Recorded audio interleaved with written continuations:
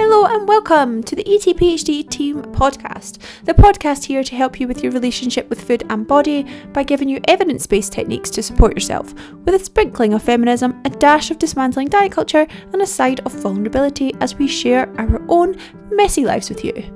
I'm Amelia, a registered nutritionist and PhD with the sole purpose of making your life happier and healthier. If you love it, please do go wild and share it, and if you're ready for support with our coaching, details are in the show notes.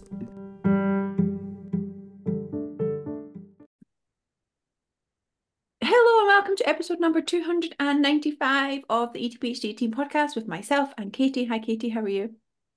I'm good, thank you. How are you? Good, I am well, thank you. And Anna, how are you? I'm good, thanks. Feeling pretty chill. I don't know what's going on. I've forgotten something clearly. I've started, because I think you guys are similar, like Friday is my admin day. And I start to get to Thursday afternoon and I just go, oh, I'll do that tomorrow, it's my admin day. I'll do that tomorrow, it's my admin day. And I get quite chill and then I wake up on Friday and I'm like, oh yeah, I'm going to have a chill day, just doing admin. And then I look at the list that I've left myself for the Friday and I'm like, oh, that's foolish. So I've kind of got that pre-Friday feeling already of like, I know what's in that list that I just keep putting off. It's fine. Yeah. Let's not go into my to-do list. We don't need to go into tomorrow's problem. Correct. Future use problem. And Katie's currently doing the podcast on the floor, basically in the men's toilet. So it's real nice. Yeah, I find a quiet corner of the air. The irony is that I'm covering Becca today because she was like, "Can someone cover me? I'll be traveling." I was like, "Sure, I'll do it." And I was like, "Oh, I'm doing the same. We're making it work." Apology, imperfect action. There we go. Imperfect action over nothing. I agree. Okay. I thoroughly just was watching your reel, Anna. It's very funny. Who knew you had Oh, who knew you had a sense of humor? I didn't know it who existed. who knew? Clearly, I had my like. I'm gonna say probably average 7 hours sleep. I was feeling good. Feeling good. You got 7 hours. Well done. I know. It turns out consistent sleep meditation is the way forward. Oh, Oh, really? well, I've kind of sacked off for. So, Katie, you told me about this book called The Heart's Invisible Furies, and Hmm. it's something like 20 hours or something on audiobook. And I've only got half an hour left. I've just demolished it. And every night I've always been like, without fail, I do my meditation at night, regardless. And I haven't because I've just been listening to that, putting it on sleep timer and then rewinding it and then listening to the bits that I've missed to the point where I actually had to top up my Spotify premium minutes because I didn't want to wait for 2 days to then listen to the next part. So thanks for that. That's where I'm at with Oh my my gosh, that's that. Okay, I'll wear that badge of honor. The one thing that's You jeopardized Amelia's daily meditation yeah. practice. It's worth it. It's so good. It's so good. can't get on board. I can't get on board with like Audible or I just can't. Like loads of people in the book club. Katie, you in the book club? Mm-hmm. I'm in the Loads book of club, people yeah. have been downloading the books, and I'm like, I can't. I need to read. I don't take it in otherwise. And with sleep, that would be the case. I'd be listening for about a year and not remembering It, anything I take in. it's so important for me who reads the book. Like that is everything. Like I listened to recently like Matthew McConaughey's Green Lights, and I mean, the story of his life is chaos, but just listening to the way he like tells a story, it's just yeah, Yes. that's why it's I loved that book. Well, I think I skipped some of it, but I was listening to it when I was in Texas. So like I felt like it was like even oh more good. relatable. But Hmm. I still hear Hmm. some of the things that he says in his book, like in my voice. And I didn't care about Matthew McConaughey at all. And then listened to that and I was like, Hmm. oh yeah, Will Smith's is good too, because he reads it. And you're so right, it makes such a difference. I tried, Hmm. there's a book that I got recommended or I heard on a podcast called Tomorrow and Tomorrow and Tomorrow. And I started listening Hmm. to that, and I think it was, I don't know if it was the author or like an older man reading it, but it was so monotonous. And I listened to about an hour and I was like, sunk, like, I'm not going to go for sunk costs, like, just turn it off. But always listen to the author, like, always listen to the sample before buying the book. I did not do that on that occasion, and it was a regret. Okay, moving on. Let's get started on the question. Yeah, I'm the same. I don't, off the top of my head now, I don't know anything about that. So we'll change. we'll pivot. The next question is, I know the team has spoken about it before, but any journal prompts on identifying your values and identifying how to shape your career in a direction that you want? I'm starting to feel scared about taking the next step, knowing lots of things in this industry don't work for me anymore. So I think when they're talking about this industry, I think they're meaning career, their career industry. And my first thought about prompts is, doesn't Becca have an ebook around value journaling on value prompts? So definitely I would start downloading that.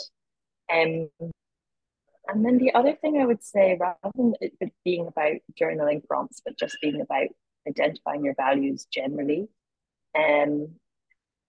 it's like giving yourself permission that your values, you're allowed to get curious, you're allowed to try certain values on, they're allowed to change. Like I think like sometimes we get fixated on the idea that like, oh, my values are this fixed thing and they're never going to change, but like values can evolve and adapt and do. So just getting curious about that, and that's where the journaling prompts are so good, because you can write it down, have record, but like keep coming back to it. And as you're, even just as you're asking the question, like it'll change. A lot of what I do with some of my clients in our somatic work is we really start to engage with this question of like, what is my purpose? Which is a really big and scary question. A lot of people have never asked it before, but it's like the more you just start to try to answer it, the more you get a sense of like, oh yeah, that was it, but actually it's changed now. Or that word, I used to think it was that word. I had a client today who was like, oh, I used to think that it was like kindness, but actually that doesn't capture my whole values, because it's about boundaries as well. And so maybe actually compassion is more appropriate. So yeah, I would encourage them to download Becca's journaling prompts, and also just that permission that values can change.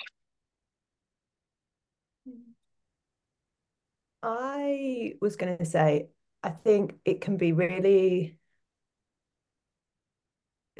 difficult I think when you do it, like when you're doing work on values and career comes into it, it can be really tricky, because like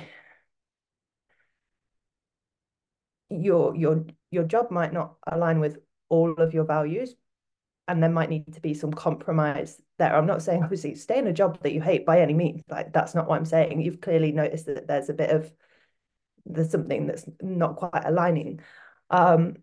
And maybe that's kind of the area to explore as well, into, okay, well, what's working for me, what's not working for me. But also knowing that often, and it's not just career wise, but in life, there is going to be some compromise with your values. And it might be a case of like, whether it's this job, whether it's a new job, it doesn't align with all of your values, but actually it brings you close, or it allows you to move closer to them.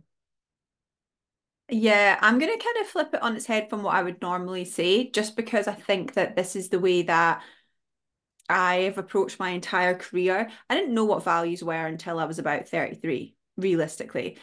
Now people talk about it and it's like a buzzword, right? In our industry, especially. But like, I didn't really know what they were until I did my life coaching qualification and how to kind of use them. Well, maybe I was 31, well, regardless, right?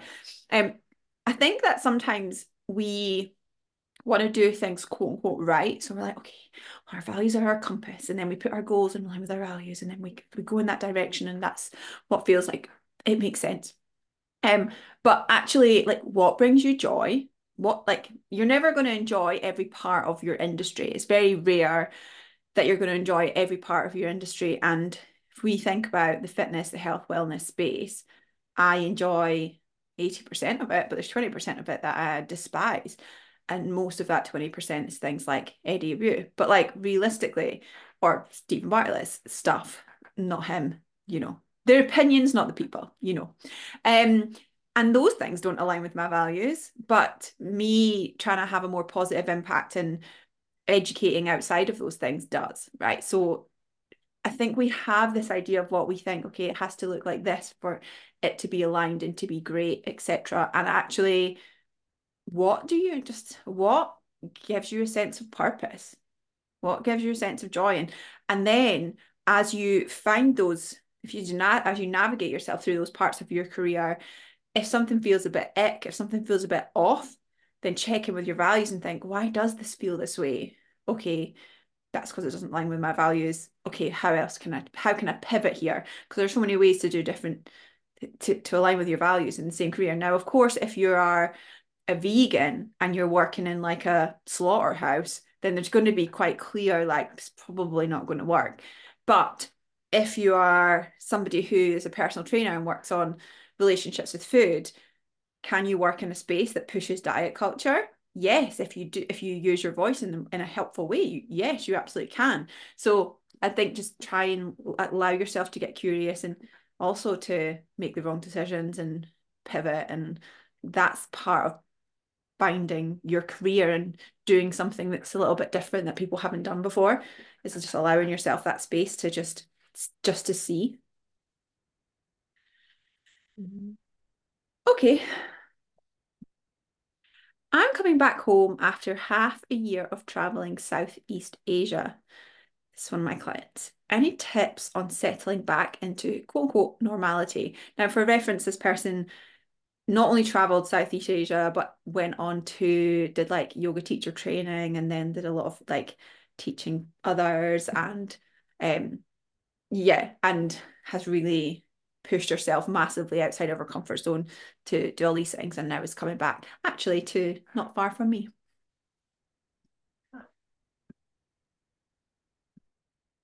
Amazing. I'm just like, oh, that sounds dreamy.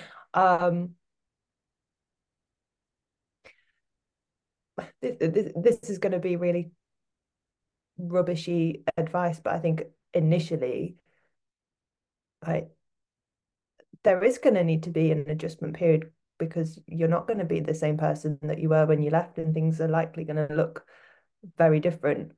And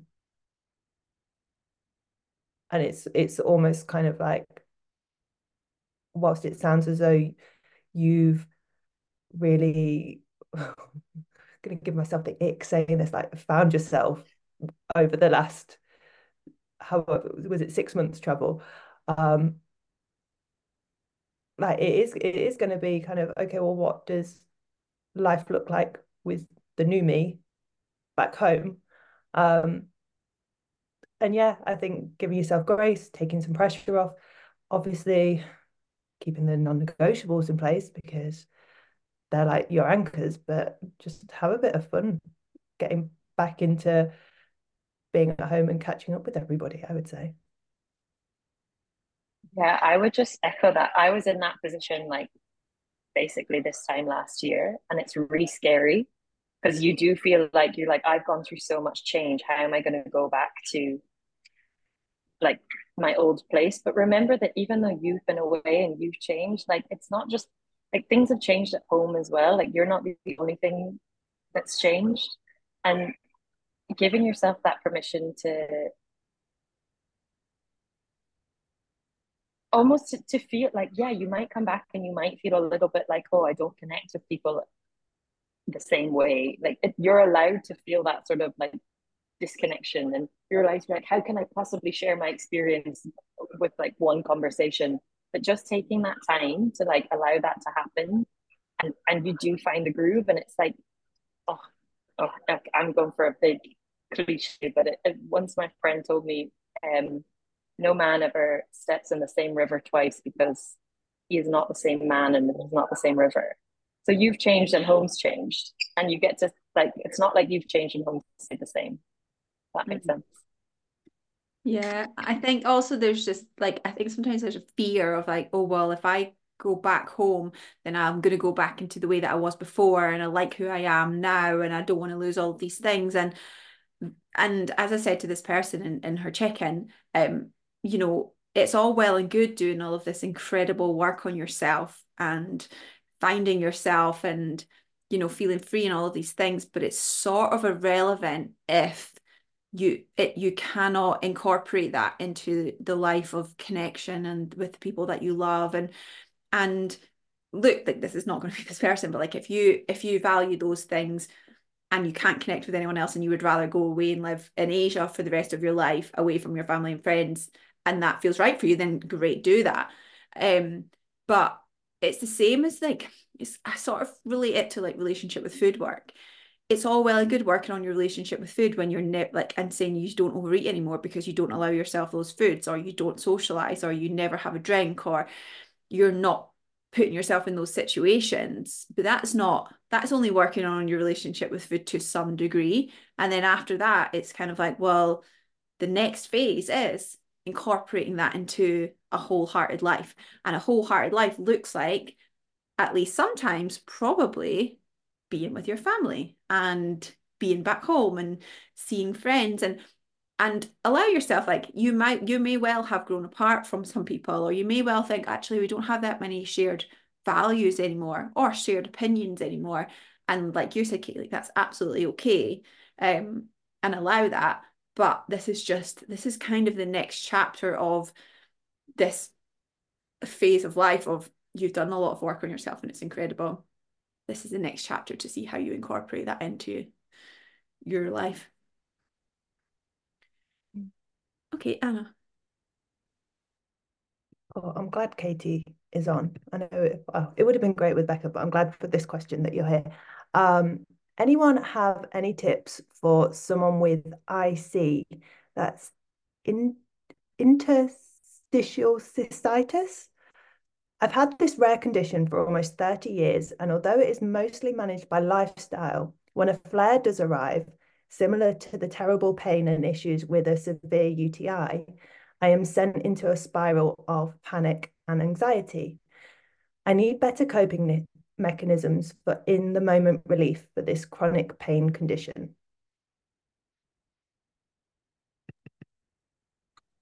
Okay. That's that's really relevant because Anna and I have been talking about this. Um, Anyone who's experiencing chronic pain, somatics is still something that is available to you. You just have to think about different ways to access the body. Okay, so there's the kind of a conversation around somatics. It's really focused on focusing on our internal sensations, and but sometimes for a person with chronic pain, like that's excruciating, and that's not going to help them. That's not going to create a sense of safety in the body. So in some tools that I would be curious about is thinking about how are other ways that you can access like being in your body. And for a lot of people, that can look like imagery, it can look like visualization practices, it can look like taking you away a little bit from the physical sensations, and that's not about sort of avoidance of being in your body, it's just a different way. So you could do a kind of a guided practice that rather than really intensely focuses on noticing the internal physical sensations, but you're still wanting to achieve a sense of maybe like grounding and feeling safe. You can do one that's connected to the imagery of like a tree and imagining like the roots kind of grounding into the ground so that you're still getting benefits of the practice, but it takes away the intensity of pain. I work with a couple of clients who have chronic pain, and I think that is like visualization and imagery works really well. I have nothing to add. I think it's so hard, not only kind of when you have conditions like this where there's the fear of a flare and being like, well, what if, like, who knows when it's next going to crop up? But then when you're in it, trying hard not to be like, okay, this is like, is it going to get worse? How long is it going to be here for? And any other plans that might have to be kind of postponed, it can be really difficult. And I think that in itself is what I would try and focus on in like staying present and being here now, which, like you were saying, Katie, when you are in the midst of a flare and pain is really high, it can be really hard to think of anything of that. But focusing on what else is going on for you in that moment. And I think as well, kind of having that reassurance in knowing that this flare is temporary and it is going to pass and things are going to feel easier. So practicing that radical acceptance as well. Okay. Katie, question. What is the best advice for people who want to create a healthy long-term relationship with food, but also want fat loss and then maintenance of that fat loss? Listen to the entire ETPHD podcast, work with an ETPHD coach, and do everything that we speak about every single week. Like it's hard. Like I think if we all give one piece of advice, maybe this would be helpful. Because otherwise this is like I mean, I've definitely got podcasts on this in terms of maintaining a healthy relationship with food as you lose body fat. And so definitely if you haven't listened to those podcasts, scroll back through the ETPHD ones. If you just search for fat loss or search for diet on the podcast like search bar, you will see all the ones that come up that go into this in a lot of detail. One piece of advice to help create long-term relationship with food. I would say probably flexibility. I think if you ask me this, I would say different things on different days. Probably right now, I'd say flexibility. Flexibility in your eating patterns, flexibility in what you allow yourself to eat, i.e., giving yourself permission to eat different things. Because even when you're in a fat loss phase, practicing flexible dietary restraint is associated with better long-term fat loss. And flexibility, like psychological flexibility, avoiding rules, avoiding like you can have some guidelines in there, but avoiding food rules. That's probably the route. I think that's probably where I'd go. I'm gonna say, what am I gonna say? Taking ownership of choices, because then it just removes any guilt, I guess, whether it's dieting or not. And I'm going to say just like the element of mindful eating. I think like long term, that's what really helps you, that like listening to your body, that's what's empowering. You get to know what do I actually need, what I'm actually hungry for, what do I actually like. That is bringing that mindful awareness to your eating. That's what's going to help you in the long term. That's something that is sustainable and makes it also enjoyable. Mm.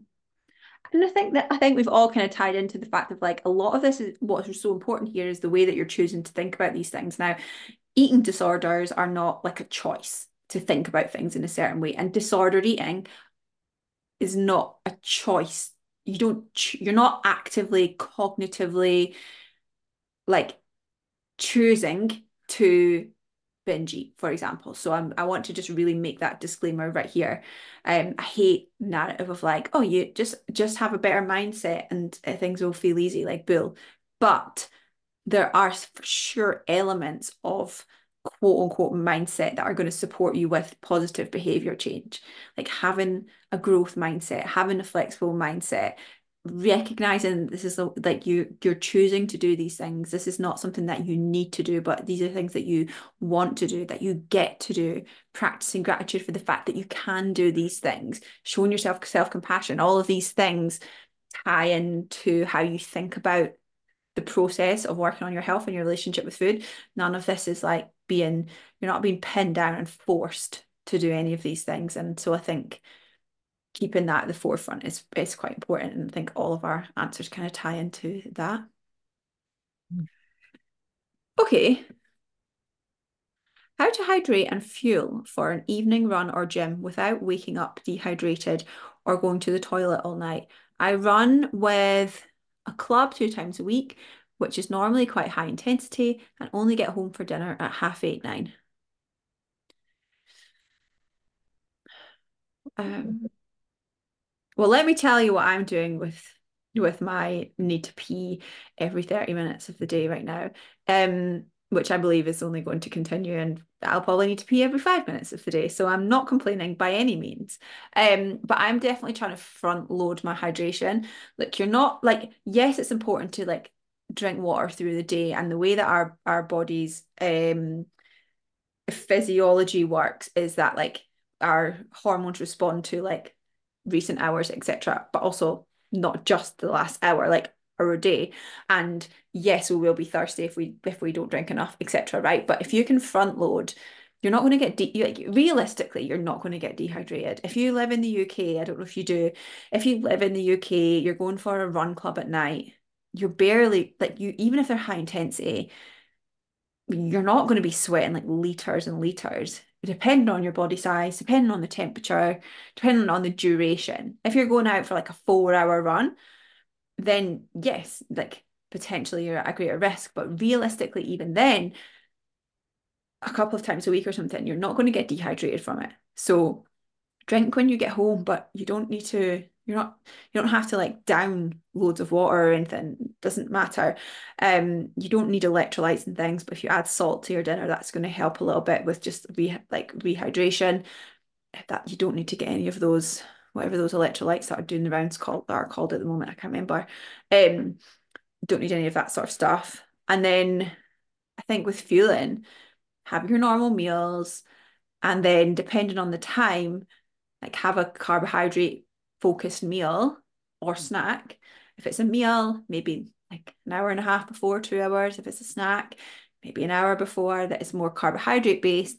And then just have your dinner as usual when you get home. And again, we know from like looking at elite athletes that if they're training, like unless they're competing twice a day, getting their carbohydrate in straight after their exercise is kind of irrelevant. What's more important is daily carbohydrate intake to help with their muscle glycogen stores. And these are elite level athletes. So if you're like when you get home, like I'm kind of not that hungry, I'd rather just have like a bowl of oats and go to bed. I would get some protein in just to help muscle recovery, but it doesn't have to be like this high carbohydrate refuel type of thing. Like we don't even do that, like I said, with kind of elite athletes. You may well be an elite athlete, in which case, good for you. But even then, look at your daily overall intake. Okay. Anna. Sorry. With fat loss after HA, what to do if hormones are still sensitive, e.g., not ovulating some months but still getting regular period? Is it just managing stress in other areas, e.g., work, sleep, etc.? Any tips for helping keep hormones good during fat loss? Did ovulation return and then disappear again with fat loss? Yes. So if I'm giving you my super honest opinion on this would be a red flag to me. And if I was being super focused on your health, which I would be as a coach, as I'm sure Anna is, my recommendation is that dieting, or my feedback is that the fat loss focus for you right now is probably contributing to your to irregular periods or regular cycle in some way. And so I would probably recommend, well, I would say it's up to you what you do with it. My recommendation would be this one, probably not to diet. But I don't know where you're at with your health journey. I don't know where you're at with your like I don't know any of these things, and there's a lot more to it than just that one question. Anna knows a lot more than me on this. But in terms of keeping things healthy, aside from making sure that you've got enough energy and we're managing your energy availability, managing your expenditure, making sure that your physical stress is not too high, making sure that your psychological stress is not too high, and you're looking at your overall allostatic load day to day, week to week, and making sure you're managing all of those things. Um, and realistically, that's kind of all you can do.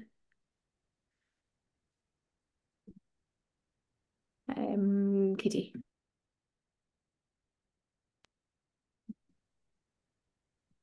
So the conversation around alcohol on the chat got me thinking. I've now moved away from alcohol and feel I don't enjoy it as much as I did. But part of me also thinks deep down it's because of wasted calories. I also feel like I'm not as fun without it and naturally then think it makes me a bit uptight. How is this feeling managed? For me, I think that like obviously this client has really great self-awareness. You know, you're already aware that like there's something there about the calories in alcohol. There's also something there about like the if it, you know, how it acts as a social lubricant. And I think like that is alcohol is allowed to do that. It's allowed to kind of like let people's walls down and let them engage. But if I was to say something like concrete here, I would like sometimes it can be really interesting experience to just have a trial period of not drinking. And for like I've done it before, and you if you can just have a little bit of time to just see how do I show up in these social interactions without having alcohol, it can be a really interesting experience. And I'm not saying that everybody needs to go teetotal. Like I've done it before, and then you go back to alcohol, and you can go back and you can enjoy it like a lot more mindfully. It can be a totally different experience of being on alcohol. But if you feel like it's a bit of a social crutch, then I definitely think that yeah, it could be an interesting experience to see what it would be like to take that crutch away. Yeah, I think it's a distinction between bit of a social lubricant that you enjoy versus you needing it to socialize.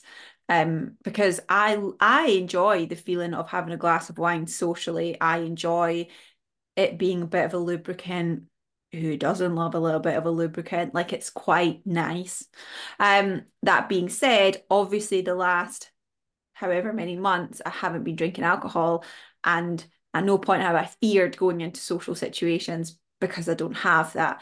And so being like Katie said, like you are self-aware and having these thoughts and questions and reflections. So continuing on that and saying, okay, well, where is this? Is this a crutch or is this a bit of joyful lubricant? And then maybe trialing and getting curious about not having it would be a good shout.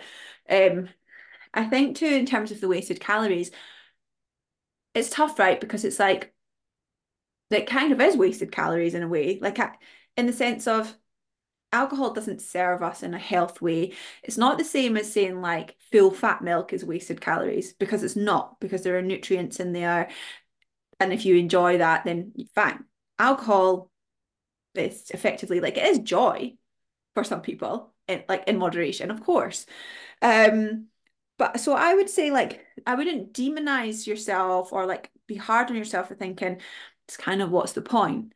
That being said, if you're giving up something that you love, that you have a good relationship with, that does add to your life, and you're only having, a couple of drinks a week, or it's and like it's not a negative behavior for you, and if you're giving this up because you don't want the calories, then again, that's something to get curious about. But if it's like, I don't really love it that much, and like, I don't know if I've got a great relationship, and I don't think the calories are kind of worth it, like, I think that's okay. We can be quick to kind of judge ourselves for any sort of like thought in our head of these types of food rules. And actually, alcohol, even a small amount of alcohol, is not supportive of our health. Like we know that now. And I say this as somebody who will continue to drink alcohol when I'm allowed, because I enjoy it. So it's not, I'm not demonizing it by any means. Okay, it's me, isn't it? Okay. How to let go of the identity of the person who binges and relies too heavily on food to process and step into the identity of someone who is self-disciplined and cares for their body.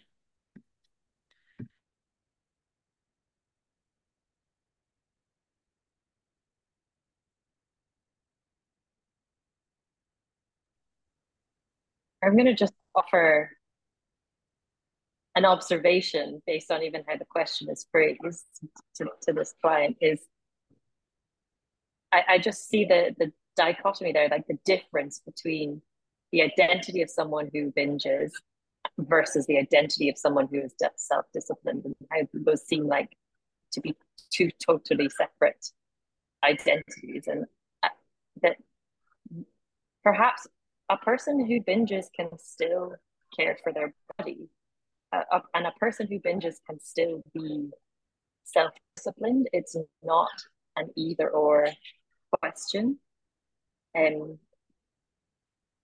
I agree. I That would be agree. the first thing I would say. It's interesting because I was just thinking to myself, okay, when I used to binge eat, I had more discipline than I do now. Infinitely more discipline to restrict myself all day to the point of like insane hunger, to do a lot more training than I do now. The discipline was infinitely higher, but to be fair, the care for my body was not as high then as it is for now. That was me personally. That again, like you said, Katie, that doesn't have to be the case. Um, I think almost if you haven't read like The Power of Now or A New Earth or Untethered Soul or any of those books that kind of deconstruct identity and ego, I would recommend that you read them because I think one of the problems that we have at the moment is like the James Clear narrative, and I really rate, of course, James Clear. Like a love what a lot of what he says, but one of the things he often talks about when it comes to habit change is like think become the identity of the person you want to be and develop their habits. And I don't really love that because it kind of separates you from who you are. And I think that who you are is your soul, is your heart, is your being. It's not a binge eater. It's not a disciplined person. It's not, I don't know, whatever, your job, whatever. And it's who you are on a deeper level. And I think if you can start to get curious about that, of like, you are already the person who can be self-disciplined, who cares for their body, who also binge eats. Like you're the same person. You have all of these capabilities. So I would almost say like try to step away from like trying to try on this new identity and just more think towards yourself, okay, well, as who I am right now, what would it look like to care for my body in this moment? Or what would it look like to, I don't even think I don't, discipline's important. I think discipline is important in a lot of ways, right? I don't always want to do admin, but I have the discipline to do it because I know I need to do it, right? So of course discipline is important, but like get curious about what it would look like for you. Discipline for me now of going to the gym 3 times a week is not the same discipline that I had 10 years ago, where discipline was not eating all day properly. So yeah, I would try more look introspectively than for this new identity that you're going to put on. And then also just to bring it back to what we spoke about earlier, like perhaps an alternative question you can ask is like, well, how am I acting in a way that's aligned with my values? And if you're doing like building on what Amelia is saying, that like getting to know yourself, a large part of that is values work. And then, if your values are like, if my value is to be in a healthy body, then that doesn't have to look like a disciplined gym 3 times a week for me. My environment's different. It can look like just moving my body, hiking, doing yoga, doing different things. It allows like the thing that you're doing to be flexible and change, but the value is still the same. I don't know. How to navigate when triggered by something someone has said that they are going through, such as grief or loss, or even a body confidence issue.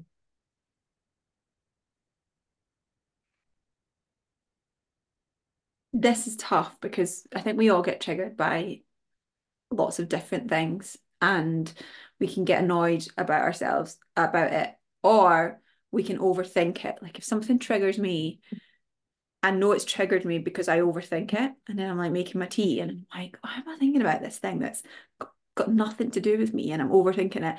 And it's usually a reflection of my own stuff. Like where we're triggered, it's our own stuff, right? So I think it's if I'm in the situation that this person is in, I would say notice that you do feel triggered by it and then just get curious about what it is triggering in you and write about it, journal about it, talk to Anna about it, whatever it may be, and don't get pissed off at yourself about it or frustrated because we all get triggered by various different things. Sometimes some of us put it on our social medias and then lose loads of followers because we're ranting about it, whatever that may be.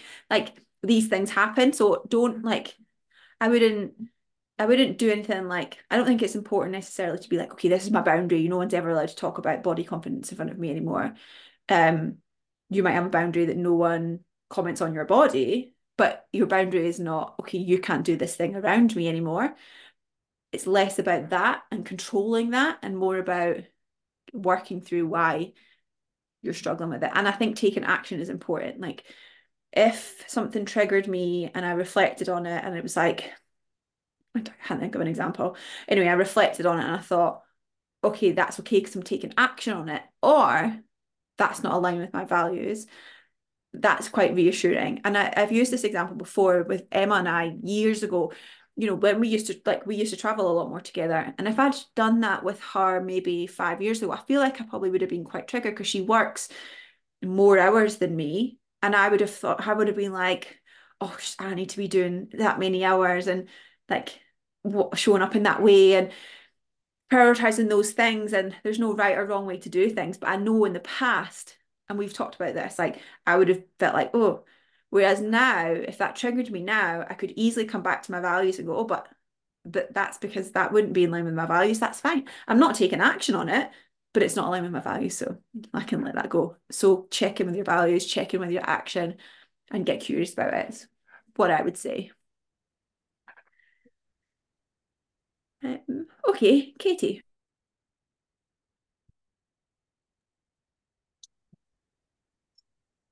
If I've identified that dieting is the right thing for me to work towards my goal of fat loss, when do I know when to stop dieting? As as a part of this journey is about not constantly aiming to be smaller no matter what size I am, as this is what I've done my whole life. I don't necessarily want to go based on the old once I'm back to my size eights, as the clothes size isn't important to me. So I think they're saying, when do I know? How do I know when to stop dieting? Question. Great question. I think. Great question. Hmm. Hmm. Sometimes I think it's about being objective, of saying, okay, I've been dieting for 8 weeks, okay, and let's check in with where I'm at. And I think having some objective markers, I don't mean go weight, I just mean durations, etc. I think sometimes that's the right way to go. In part, checking in again with, 8 weeks down the line, is this impacting my life? How is my relationship with food? How is my body confidence? How is my body image? Not the same thing. Um, and then, okay, you check in and you're like, yeah, I still want to lose more weight. Okay, well, what is it you're looking for? Like, is there something else you're looking for with this continued weight loss? Um, are you thinking that your body image is going to change, or is it that you want to be in certain clothes, or what else are you looking for? And I think it's just consistently doing those check-ins at relatively objective times. Um, but in my experience of working with people who go through this phase, they usually come to me and they're like, I'm kind of done. And it'll be like, sometimes it's 3 weeks in, and sometimes it's 2 months later, and they're kind of like, yeah, I'm good now. Or I'll say to them, okay, you've been dieting for a couple of months now, you've lost weight, you're in a healthy body, everything's great, your relationship is great. How are you feeling about dieting? But of course, long term, you want to be able to do that for yourself rather than have that external person. But whilst you are working with the team, you're in a good position that you do have that person to kind of run these things by. I think that question is always so important, and it's something like, if I could probably count on one hand the amount of times I've thought, maybe I'll work on fat loss, and it's generally because I felt triggered by something. And I think having that question in mind, like, if I'm in a healthy body, why do I want to diet? And that would, like you said, whether it's fat loss or just kind of in a maintenance phase, or just maintaining post fat loss, like if you are having those thoughts, those feelings, that would be my check-in, like, what's going on for me that I'm feeling that need, because my body's doing everything that I need it to. Is there something else going on? Okay. Okay. How can we navigate knowing what the right thing to do is, being able to do that, but inside feeling absolutely terrified to gain weight, and feeling like when you are not tracking and weighing, there is a neon sign above your head saying, I have gained weight?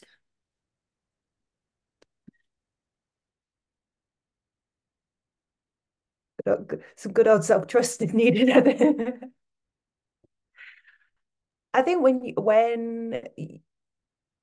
you've removed tracking, so normal to experience, well, the worries in how can I trust myself? How am I not going to be gaining weight? And in truth, a bit like when you start doing this work, like, we're not here to tell you that it's definitely gonna go one way or the other.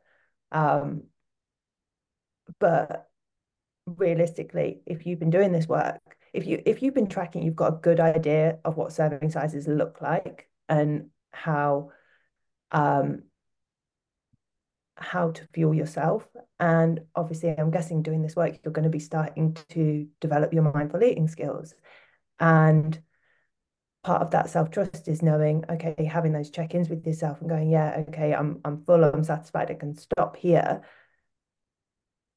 But working towards that that acceptance that you're even like maintaining your body's still going to fluctuate. So right now it might go up without tracking as you actually become even more skilled at eating intuitively, because you're not being guided by what you feel like you should eat and how many calories a meal should have. And now you can get really curious as to hunger and fullness, which is fantastic. But that might involve it might not, but it might involve some body composition change.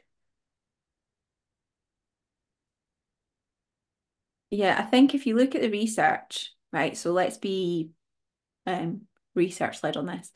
Um, those who score more highly on intuitive eating markers, like or higher intuitive eating markers scores, are associated with a lower BMI. Okay, so diet culture has lied to you this entire time that said if you don't count every morsel that you eat, you will gain weight. This is the only way to do it.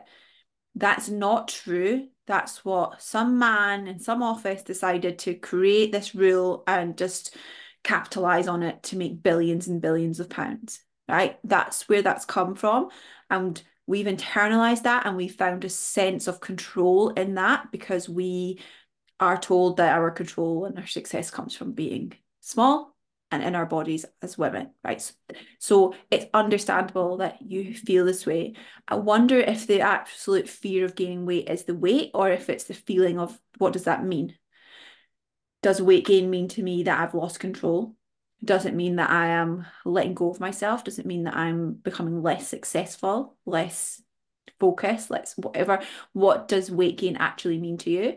Because also you're working with the team, and I think there's this narrative of like, we're just going to let you just go off and, gain 50 kilos. And that's not like we are focused on your health.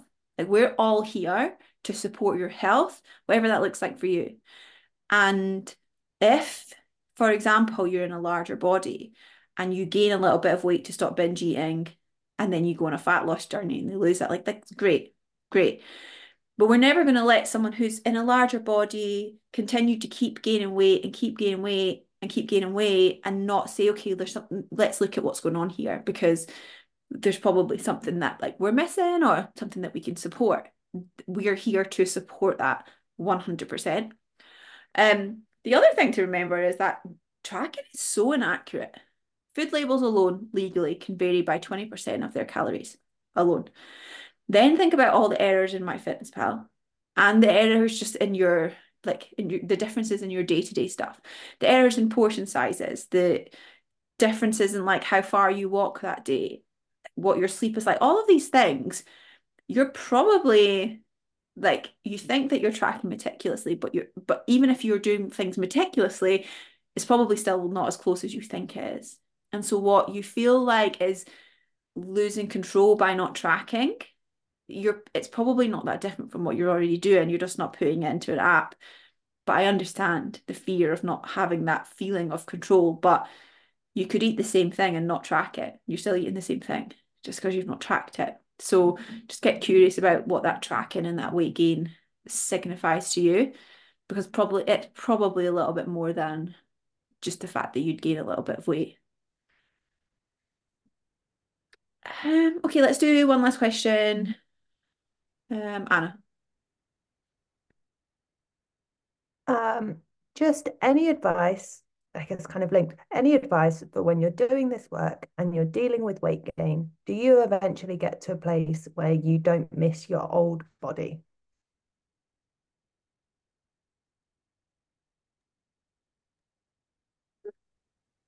Sometimes. Even just speaking from, from like personal experience, I think, and this is like a conversation I've had with clients as well, is you look at pictures of old you who was in that old body, that thinner body, that smaller body.